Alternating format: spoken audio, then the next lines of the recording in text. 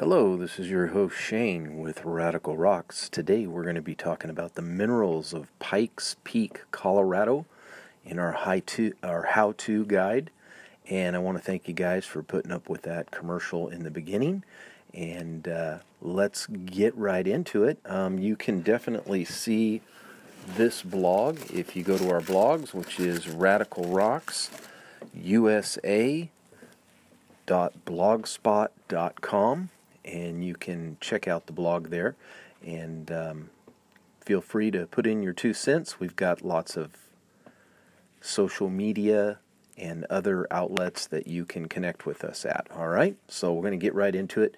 The minerals of Pikes Peak, Colorado. Pikes Peak is really a stunning view. There's quite a view from the Garden of the Gods. It's very majestic and a beautiful sight to see, as much of the Colorado mountains are. This area is a famous rock hounding area that attracts serious collectors and scientists from all over the world to this very mineral diverse area. There are many areas here and collecting spots that cover the Colorado Front Range that includes the Pikes Peak Range and the Pikes Peak region. These areas go near Colorado Springs on the south to the west of Denver to the north. This area is mostly a large mass of granite that covers 1,200 square miles roughly. Areas that were cracked and refilled through time have left in certain areas these cone formations and at times continued out to form the skin of minerals or fine-grained granite. And through this process, many crystals can be formed within the boundaries of these cones and ring-shaped zones around the edges of this intrusive center. The pockets are called mineralific cavities, and those cavities we like. Those are the ones we like. Those are not the kind that the dentist goes extracting. They're the kind that we go in to extract some really wonderful minerals. The primary minerals of interest are topaz, smoky quartz, of course all these are crystals, amnezite and amnezite crystals, amnezite with topaz combined, other names which I'll probably slaughter but I'll do my best, pinnacate, fluorite, zircon, goethite, feldspar, pegmatites, rare minerals such as amphibole, astrolite, cryolite, bastnestite, rebeccaite, tysonite. Many variations in colors and qualities can be found depending on what site you're searching. So in the blog here we say, first check and see what areas you can collect in. Check the local laws and regulations because these are always changing. So we're going to go through several different areas of interest. First, in alphabetical order, is Crystal Park. Now, Crystal Park, just the name sounds great to those interested in crystals, right? The park is located on the eastern slope of Cameron's Cone, about 10,700 feet, the conical peak southeast of Pikes Peak summit. The mountains here form a bowl-shaped valley named Crystal Park. Roads are maintained well, but sad to say the area is becoming built up with some private homes. The National Forest covers much of the area as well. The collecting range is from the northern slopes of Cameron's Cone to Specimen Rock on the south. In this area, smoky and amnezite crystals can be found, also a good amount of topazes in this area. The next area is Crystal Peak. Another crystal area sounds just as good, and it's said to be one of the best, and it's quite famous. It's about 35 miles west of Colorado Springs, north on Highway 24, between Florissant and Lake George. You will see the knoll. That is Crystal Peak, about 3.5 miles north of Florissant.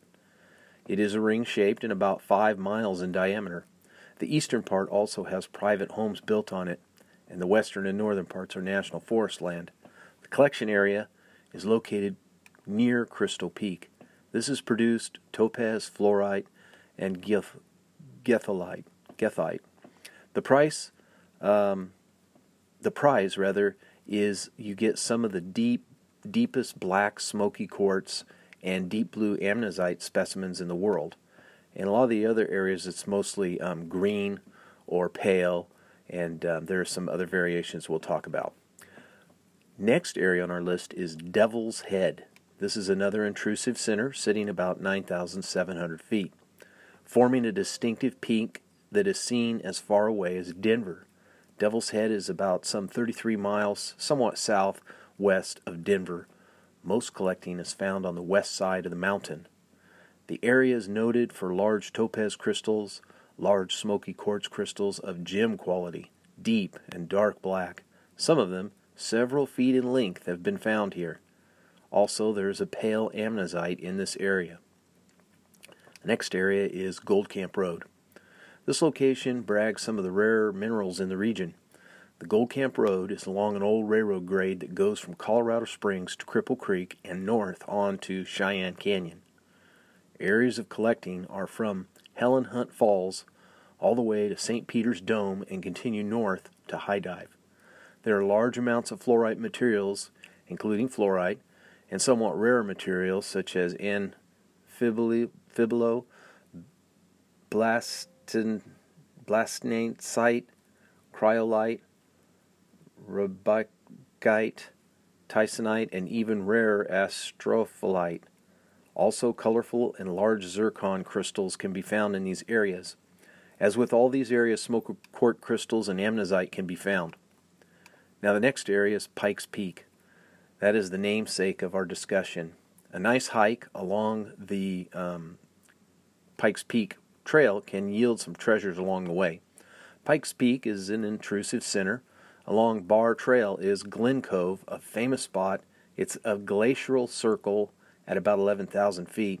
It's on the north side of the mountain. And amnezite can be found along the way of the trail. And at the Glen Cove, you have quartz, amnezite, topaz crystals, and they can be found on some steep cliff pockets as well. The Roselle Lobe. This is an isolated lobe off of Pikes Peak. This is our next location. It's off of Pike Peak's granite on the southeast slope of the Mount Evans with a 14,000 peak just west of Denver. Similar minerals are found along here with good smoky quartz, amnezite, and topaz. Next is a Tarryall Mountains, another intrusive center named Redskin Stock. The Tarryall Mountains are about 12 miles of Lake George. It's a better known area for topaz. Pegmatite contains pockets of the minerals. Placers also can yield minerals, mostly topaz is found in these. Mostly smoky quartz and amnezite is found here. However, amnezite can be a pale pink or white, a microline feldspar that makes a very nice specimen for mineral collectors, and some of these are quite valuable when I looked online around at some of these specimens that people were selling. Now, as far as lapidary for these minerals, many of the minerals here are collected and very well suited just for mineral collection of specimens, just as they are. But of course you can facet these materials. I don't know that I would facet a really spectacular topaz, but the smoky quartz, you could make a cabochon. I don't mean facet, but I mean cabochon a topaz. I wouldn't probably make a cabochon out of a nice topaz, but maybe out of a smoky quartz if you wanted to. Okay, so you can facet, you can cabochon, you can have these wonderful specimens in the area. Now, where to collect? This was kind of frustrating in my research. It seems like a lot of areas are open to collecting, but some of them are closed, and some of the roads close. Of course, it's seasonal there. The pay-to-dig sites, I cannot find any of them that are open to the general public. There must be one there somewhere, but the one that I did find will cater to the Rockhounds clubs and the mineralogical groups, and they said their charge was $50. They give you a bag of minerals and then they let you hunt, but there's a catch. You have to pay for what you find. So if you find something, supposedly they're going to tell you what it's worth wholesale, and that's what they're going to charge you for. So not the greatest, but it might be good just to get your hands wet there and be able to find something. All right. The latest copy of Rockhounding Colorado, which is a guidebook for rockhounds, that can be of help to find open areas as well. So I left some collecting information near the bottom of this blog. And again, just go to radicalrocksusa.blogspot.com, and all our links are there. And by the way, thank you for joining our podcast. Please subscribe. Please share. We're trying to grow this channel. Please check out our blog. This is our 10th episode. We have a lot of social media. We're on Twitter. We're on LinkedIn. I don't think I've set up a Facebook yet, but I have a YouTube channel, which we haven't done anything yet. But you can go to that if you want to. The link is there. If you have any suggestions or any ideas, if you'd like to sponsor in some way, if you've got an idea for a show, or you want your club sponsored or highlighted, your mine, any of these type of things, please reach out to us and let us know. We would definitely like to include that.